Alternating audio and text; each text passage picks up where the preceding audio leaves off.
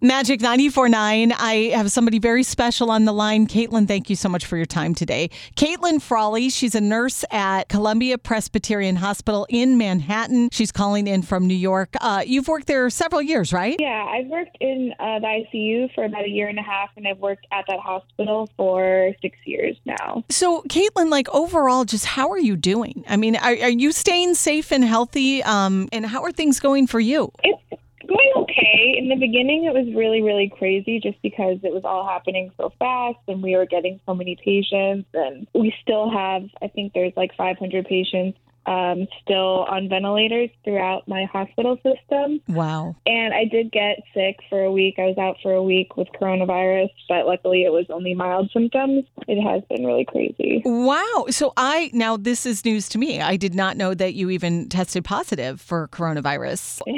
What, you mentioned when it first started, and I'm talking back when it was initially in the news and people really started to have, there were rumblings about coronavirus. How was the morale at your hospital? I remember the day that we found out that we had our first coronavirus patient in the hospital, not even on my unit. And I remember being like, oh, wow, it's starting. Definitely, we thought it would kind of be like how it is in the rest of the country. It was busy, but it would be a little bit more manageable. I don't think we thought that it would be to the scale that it was in New York City. Yeah.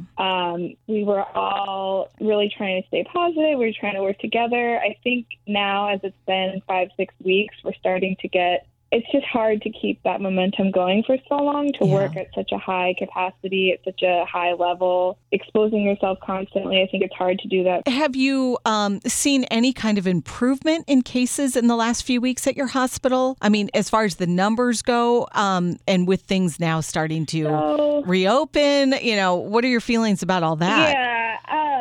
So there's definitely less people being admitted and less people being intubated and put on ventilators. But the issue is that the people that are on the ventilators are very, very, very sick, and they stay on a ventilator for a very long time. Oh. So it's a very slow recovery. A lot of people have passed away, unfortunately. But some of the people that we have on our unit are people that have been there almost since the beginning. So it's hard to say that it's gotten better just because there's a lot of people that are still on ventilators. Have you been witness to a lot of situations? We hear on the news and we see these stories where people are, like you described, are in the hospital, they're very sick, and their loved ones cannot come in to be with them or, sit with them or visit them. Yeah. So my hospital, as soon as this became kind of a big thing, immediately they said no more visitors. So basically their family members drop them off at the emergency room, or they come by an ambulance, and that's the last time a lot of them see each other. Oh. I think as a nurse, that's a really, really hard concept to deal with, just because we're used to interacting with the families and talking with the patients, and a lot of that is just not possible right now. We have tried to use resources to allow the families to FaceTime with the patients. One of the doctors I work with, she brought a tripod from her house and used her cell phone to prop up on the floor so that the patients' families could sing and pray and talk with the patient. Oh, my goodness. For hours, even though the patient is not interactive, because 90% of the patients on my unit are on ventilators, but at least it gives the family an opportunity to speak with them, and they can probably hear their family. Very challenging. It's just heartbreaking to even hear. I can't imagine day in and day out going in. And like you said, after weeks and weeks of this, just trying to keep up that pace. And that's why we call you guys heroes, for sure. And now with things starting to open, I mean, we're here in the state of Florida, you're in New York, but here most of the state is, going through phase 1. What are your thoughts about that? I mean, I understand. I know that people can't stay home forever. It's just not possible. People need to go out. People need to work. People don't have jobs right now. I understand that is on everyone's mind. Mm-hmm. I do think people just need to be careful. And even though maybe their city is opening up, I think people should still be like, oh, maybe I can stay home. I don't need to go to the store right now. It's kind of hard to see all these places opening up, even without proper testing facilities available in the country. It is a necessary part of opening back up. So I worry that other places are going to see an influx of patients pretty soon in the next couple of weeks.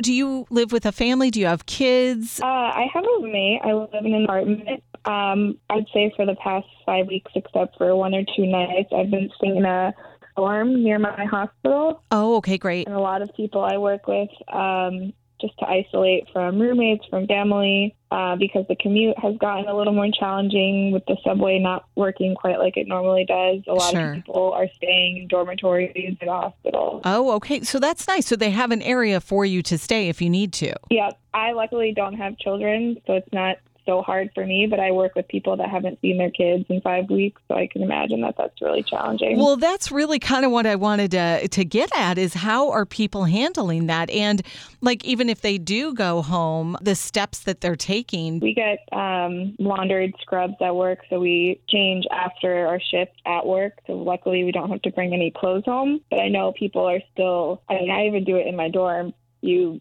take a shower immediately when you get home and throw all your stuff from work in one area so that it doesn't contaminate everything else. This summer will kind of be not like any other summer, but I think everyone is kind of anticipating this to still be a thing all summer. So I think we're anticipating being busy at work and not really traveling, not seeing our families, maybe not to the extent that we are now, but I don't think it will be the same. And your role as a nurse has completely evolved now to really being, especially if, you can't go visit a loved one that's really sick, you're the connection between the family and the patient. That is a huge responsibility. I mean, you guys are just doing so much and we cannot thank you enough. But at the same time, it's like we have to really think you guys are people, you're going through it too with your families. It's nice that people are recognizing nurses and doctors and all the promotions and calling heroes and things, but it's hard still because we're doing things that we didn't necessarily sign up to do. I mean, we obviously signed up to take care of sick people, but we didn't sign up to do it without proper resources and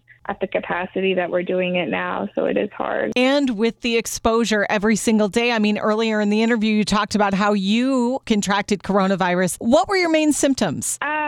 I would say the biggest ones, I had a fever for a few days, a cough for about a week.